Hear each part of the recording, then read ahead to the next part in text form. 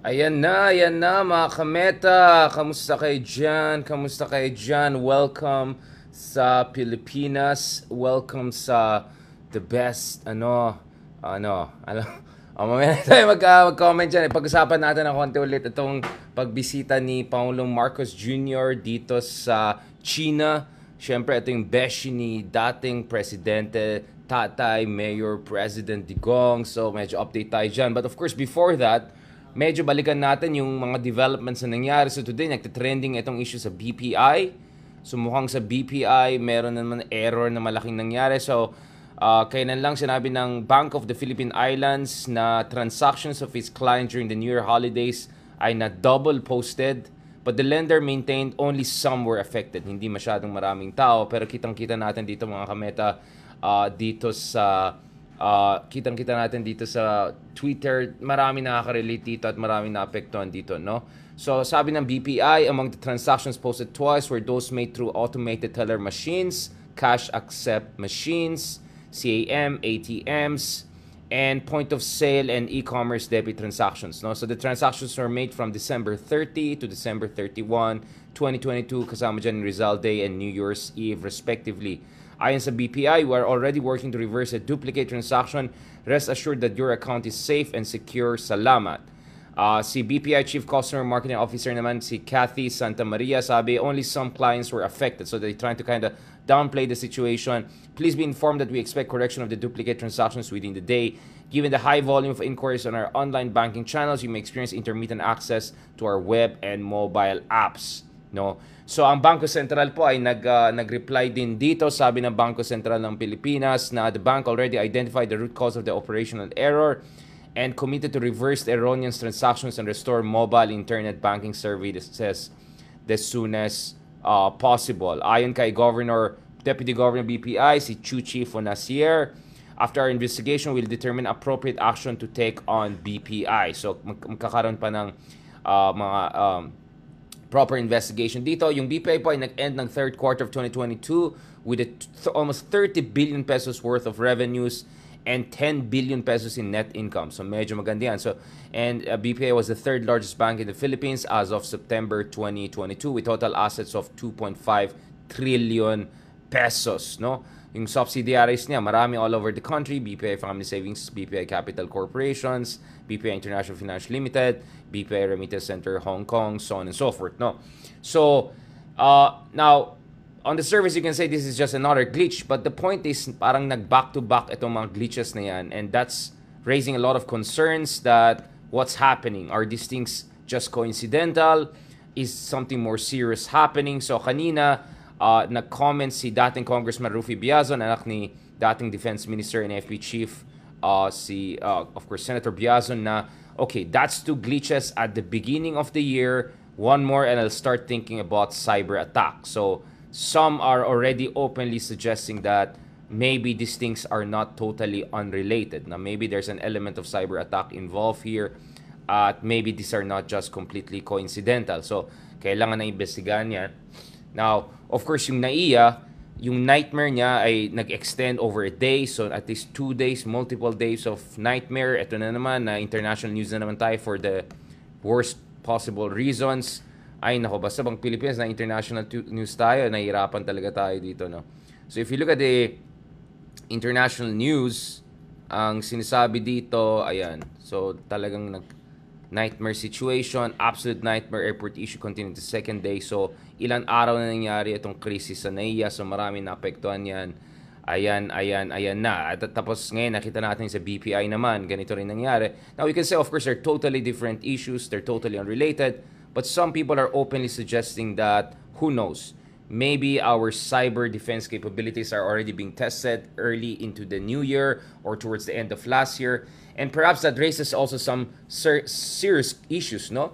Pagdating sa whether yung integridad ng ating mga digital systems ay sapat, no, to deal with new threats emerging from all across the world, no? Wait lang, naka-connect pa ako dito. Wait lang, itong mga ka-YouTubers natin ay nagagalit sa atin. I think they're wondering kung okay. 1 second, nabalikan natin. I don't know. Hindi ko alam kung gumagana. Ito, bahala na. Okay, balikan natin ito mga kameta. Don't worry dun sa mga YouTuber friends natin. Popost lang natin to hopefully with the better audio later on. Para we'll be in a better positions. Ayan.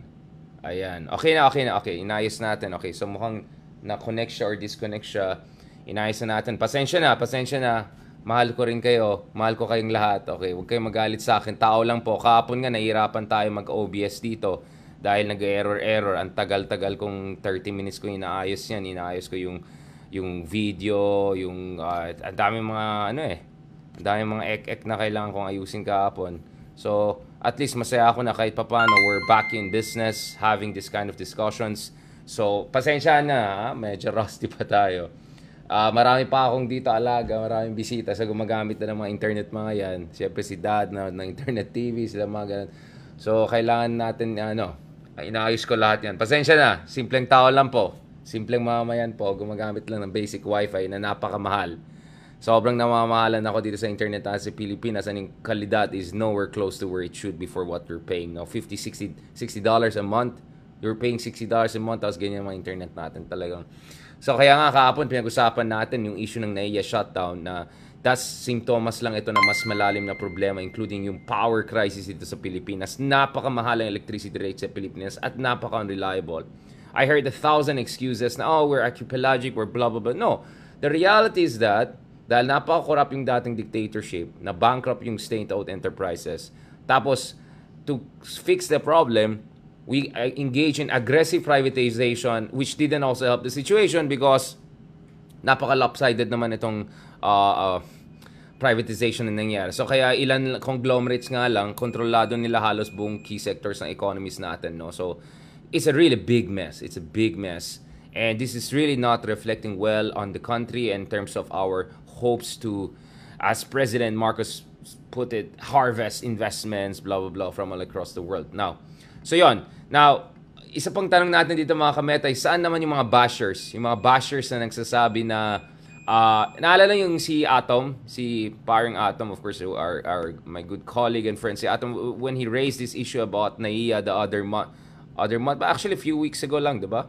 Sa December yun, nung nag-raise siya ng issue na sobrang grabe yung talagang broken yung transportation system natin. Sabi niya, just arrived at the airport from an overseas trip, no coupon taxis, no meter taxis, no Grab, wala rin tayong mga bus at tren dito. Basically, kung wala kang sundo, you're deads. It's been an hour and counting. This is what a broken transport system looks like. So, ang dami nakaka-relate kay Paring Atom.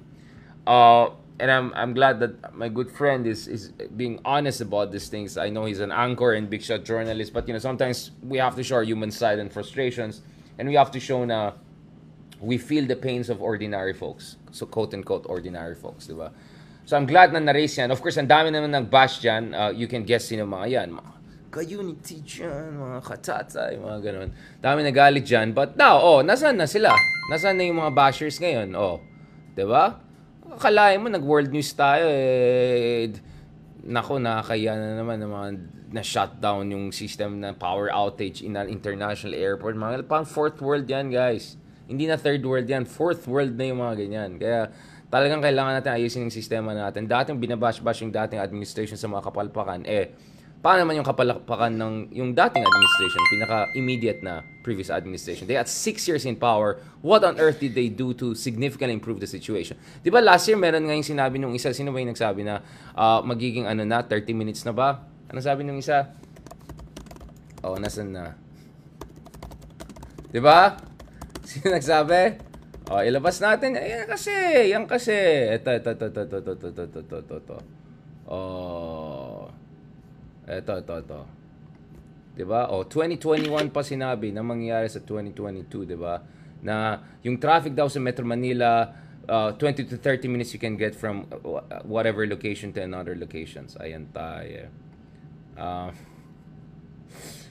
Ay, talaga. Nabudol na naman tayo. Kamusta na? Ito, post natin yan para. Ay nako, ako, I have nothing against any politico in this country. Ang akin lang naman, sana naman, diba? Sana naman. Kung ang lakas nyo mag-criticize ng dating admin, tapos ganyan lang yung performance, with all the money, resources, and time, then maybe it's time for some reflection. Anyway, our best wishes to our current president to get things done as far as the problems and crises in the country are concerned. Hopefully, hindi lang hanggang sa vlog-vlog lang. Hopefully, sa katotohanan ng nangyari. Hopefully, hindi lang purong creative communications ang nangyari.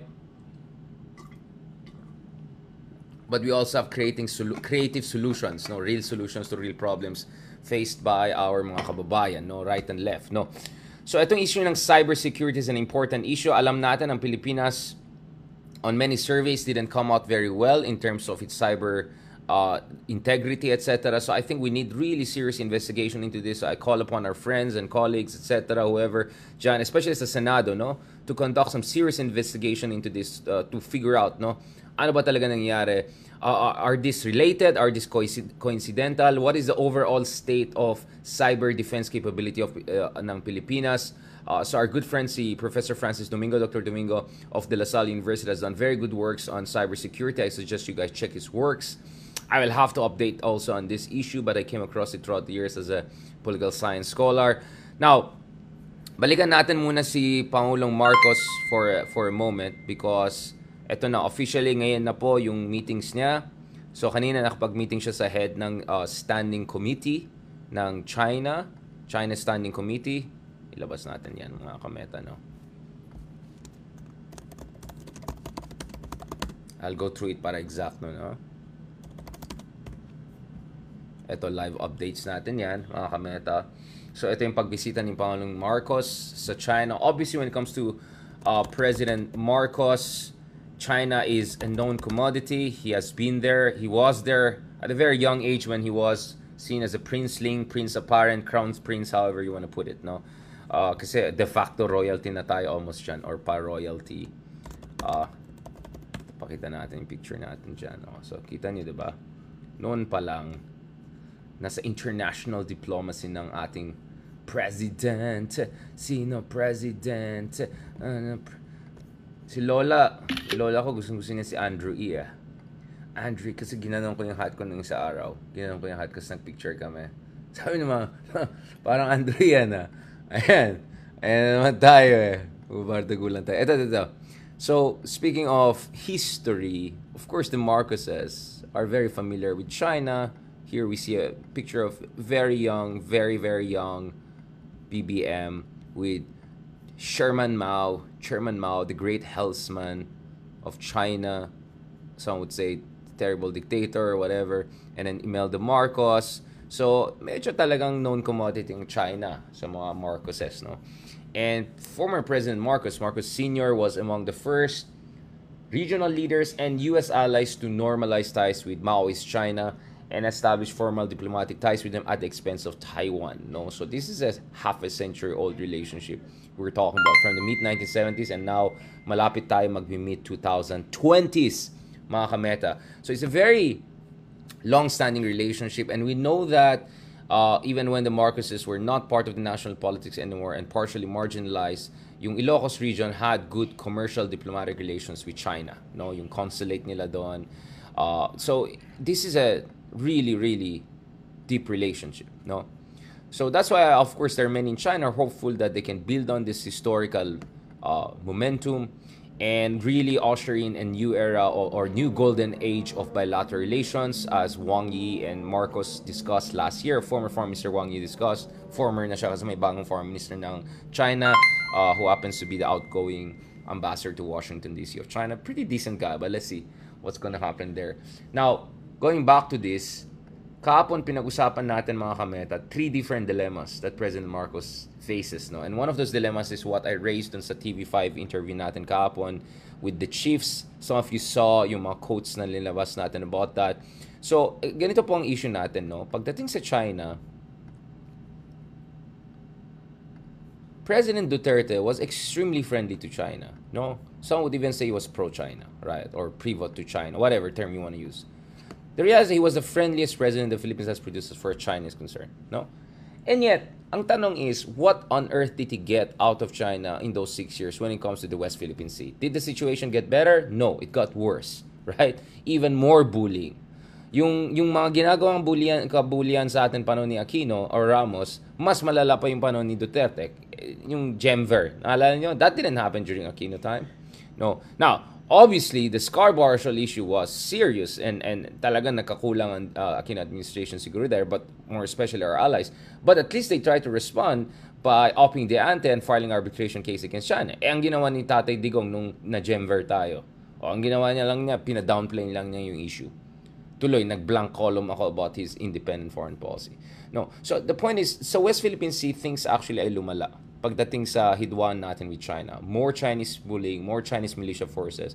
Last year, mga lampas sa 100 note verbals ang na-file natin against China dahil sa mga harassment ng mga militia forces, Coast Guard forces, in fact, even Navy nila na ginagawa sa atin or sa atin mga sundalo, sa atin mga fishermen, etc. So, the situation really got worse in the West Philippine Sea during President Duterte, even when he was very friendly with China. And more than that, saan po yung mga big-ticket investments? Saan yung $24 billion na sinasabi? The most exaggerated number I saw was $3 billion. Pero baka mga pogos lang yan, di ba? No, but seriously, di ba? More than 6 years na, ayan na. Saan na tayo, di ba? So, sabi ko nga, going back to the first dilemma I raised, when President Marcos is there in China, he has to honestly tell his counterpart, you know, I want to have a good relationship with you guys. I want to have a multi-vector, balanced relationship with multiple powers. But my predecessor, walang nakuha sa inyo talaga in any significant way. So it's going to make it hard for me to justify an equally warm relationship with you if it's not results-oriented. So I always say, I am for greater cooperation with China, but it has to be results-oriented and it has to be in consonance with our national interests, including the arbitration award. No? So that is one big issue that will come up. And in fairness to President Marcos, so for instance, last year, pinakancel niya yung 3 railway project ng China dahil wala naman talaga nangyayari. Parang nakatenga lang doon. So purong pangako lang, na, hindi nga debt trap, na pledge trap tayo. So pinakancel na lang ni Marcos, pina-renegotiate na lang. So renegotiations happened on these projects because really nothing was happening. They're really just on paper, not much was happening. And the bigger issue that was also raised was, ang taas naman yung interest rate. No, not to mention these projects will most likely all use Chinese workers, Chinese technology, Chinese engineers, blah, blah, blah. So, kaya nga President Marcos called for renegotiation of this project. So, I agree with that. I think that was a good decision. I'm not against Chinese investments per se, but they have to meet certain basic standards, no?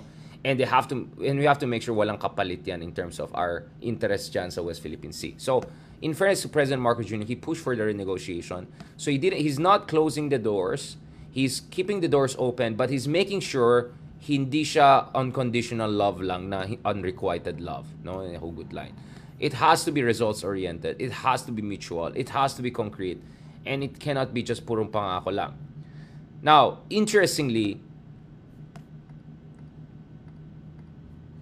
President Marcos also suggested that he's open to negotiating a joint exploration agreement with China, no? So ito yung isa pang issue na ni-raise nung panon ni Pangulong Duterte pero walang napuntahan because the problem is China wants to have, 'di ba? China wants to have claims in areas na dapat wala silang claims, no? They're claiming what is ours, right? And they're claiming what is not in consonance with international law, right? So how can you have joint exploration in an area where one party that has no business of claiming anything is saying we also have a claim there? So you may end up justifying or rationalizing their excessive claims if you engage in joint exploration. Not to mention, you might violate the Philippine Constitution and the arbitration award of 2016. So I don't know what the president wants to really do on this. So there has to be some very honest red lines specified by the president, and then let's see what we can do from there. That's why my suggestion was service contract na lang gagawin ng China and Pilipinas. So CNPC and Sinopec or whoever major Chinese companies can have a service contract a la Shell, Malampaya, whatever, whereby they accept it's our sovereignty, but we can cooperate there and explore the resources there. And hopefully this is not in an area that is claimed by China so that wala nang problema. So I'm all for joint exploration, but it should not undermine our national sovereignty and sovereign rights. That's extremely important. And dapat sangayon ito, no, sa ating saligang batas, our national patrimony provisions, and also we have to make sure na this doesn't embolden China's claims in the area, right? So let's see what the president will do on this front. 10 agreements are going to be signed out. A lot of them on the economic fronts, but I want to see what's going to happen on this front. Will there once again be some sort of committee, whatever? let's see what's gonna happen there. All right, mga kameta. So, we're watching very carefully for these things. Now, I kept on promising na babalikan ko tong issue na ito, mga kameta. And babalikan natin yan. Which is, ganito na lang. Ganito na mga kameta. Now, on one hand, we have to make sure na yung mga pangako ng China ay may saysay at may basihan. But on the part of China, I think they will also, no, I don't think, I'm sure they would want to also get some reassurance, because the problem the Chinese see is this. So under President Marcos Jr., we're looking at opening up some of our bases. So we can have a separate meta on this, guys. We talk about Taiwan, Philippines, US, China, no? The impossible square, no? The thing is, President Marcos Jr. is opening the possibility that Americans could gain access to a number of key bases in the northern regions of the Philippines. Now, in an event of war, God forbid that hopefully never happens, at least in our lifetime, but one base that could be opened up to the Americans is in Mavulis, which is very close to southern shores of Taiwan. As you can see here in the map, mga ka-YouTubers, don't worry, I'll post this, you can see it yourself later on. If not Mavulis, or actually not only Mavulis, even Fuga could be opened up. So I'm just showing to you how close these islands are. So this is Fuga Island naman. Malapit rin yan sa Taiwan at malapit rin yan sa Mavulis. So these bases could be potentially opened to American troops in an event of contingency dyan sa Taiwan, no? Kung sumugad ng US, etc. And China, etc.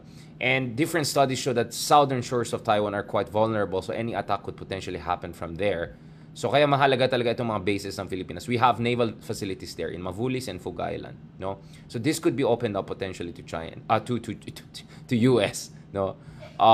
Now, speaking of even non-war situation, under the Enhanced Defense Cooperation Agreement, there are also discussions of potential opening of some bases in Cagayan region, in Isabela region, etc. under the Enhanced Defense Cooperation Agreement, in addition to other pre-identified bases like Basa Air Base, Bautista Air Base, which are also very important, especially vis-a-vis the West Philippines dispute. So, ang point ko is, kung ikaw in China at meron kang kausap na sinasabi, we want a golden age, we want a good relationship, blah, blah, blah, and then at the same time, nakikita mo itong kausap mo ay napaka-friendly sa US at potentially binubuksan ang kanyang mga bases dito sa America, potentially because nothing is finalized yet, then probably you're gonna ask for something, right? You're gonna say, you sure you wanna have more investment from us? Maybe you wanna reconsider this. So those are the things I'm really interested in. Now, President Marcos will also go to Japan and US later this year, so I'm sure they'll also offer him something to make sure that on an even keel, no? Yung revitalization of bilateral ties. So this is very complicated, in short, I'm saying. So on the surface, things look nice. Yung sinasabi na friends to all, enemy to none. Well, let me tell you this. Only children believe in that nonsense. No, and not even children would be. Only fools will think that you can treat enemies as friends, right? Because we have enemies in this world, right? And you cannot treat your friends and enemies the same. Or you cannot treat your allies, super allies, and ordinary friends, and semi-friend, frenemy, all the same, right? As Aristotle said, injustice also is a case whereby you treat unequal people equally, right? So we cannot be just friends to all, regardless of what they're doing to us, including what they're doing to West Philippine Sea. We have to have clear red lines. Nonetheless, I agree with President Marcos that our relationship with China should not be defined by a single issue. But the reality is that the West Philippine Sea issue and now even the Taiwan issue are so important that it's going to be very difficult to just shunt it aside and say, let's just focus on economics. Because as far as China is concerned, they're not going to give us free cookies, no? If they're going to make any real investment, which they didn't do really much under Duterte, they're not going to just sit idly by and, just say, okay, Marcos, do whatever you want with US and all, even though may direct implication ito sa ginagawa namin sa China, ay sa Taiwan or West Philippine Sea, di ba? So, yun naman sinasabi kong dilemma. So, I want to see what agreements are going to come out tomorrow. We'll have more discussions on that. Gusto ko rin sana makita anong update dun sa Pogo issue. Is there going to be a final agreement on making sure na wala ng Pogo sa Pilipinas or significantly reducing numbers? Or umasa na lang tayo sa mga katulad ni Vico Soto to make the right decisions on this issue. Alright? So, we can have more discussion on this on Taiwan, etc. But at least, as I promised, finally, I'm showing you some maps. I'm showing you some data here. so you can see my point of reference when I discuss things. But there's so much more to discuss here. Alright mga kameta, don't worry, I'm gonna post more. Also sa mga YouTuber friends natin, you're gonna have a more graphics-based version of this. And pasensya na lang sa audio, pa-high-tech feel tayo ng presidential security style, mga ganyan. Ayan, so next time magbe-basics na lang tayo. Alright? Para walang problema. So maraming salamat sa ating mga minamahal na kameta on YouTube, on Facebook, among others. Talagang kahapon, hirap na hirap talaga ako dito kasi hindi ko alam nangyari sa internet ko. Sabi ko, ano ba nangyari dito? Baka nasa cyber, di ba? Grabe talaga, hirap na hirap ako. Ilang 30 minutes ko siniset up, nagkakaproblema.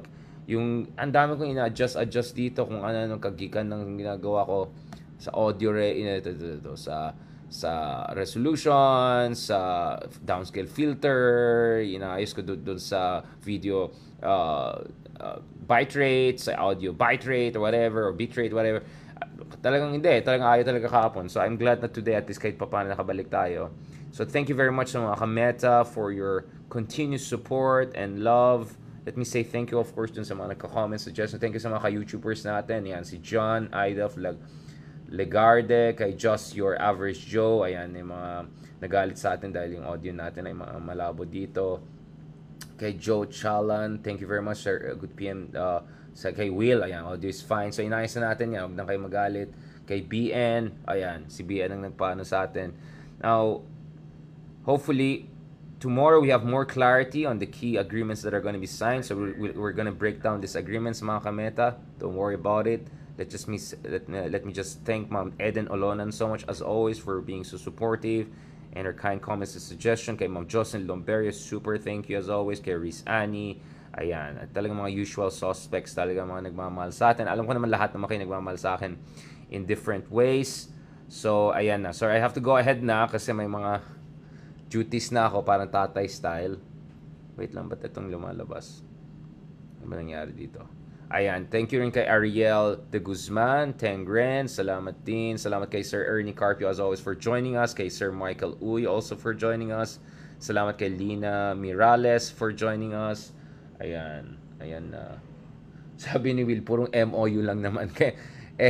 Yan ang problema. Kaya mamaya yung mga ka-unity natin na magpo-post na, nakauwi po si ating Pangulo ng $40 billion, mga blah blah blah. Ayan, nako, baka purong ano lang yan. Pledge na naman yan. I will believe it when I see the real investments. Literally concrete investments. Thank you kay Angeline Simons, kay Annabel Gamoras, again, Riz Annie, Jean Canlas. Salamat. Thank you as always. Let's catch up again soon and have more discussion about this. Maraming salamat. I'm so glad that at least nakabawi tayo, analyze tayo using OBS again, and I'm glad to be live once again on YouTube. So maraming salamat, thank you po, God bless, and talk to you soon.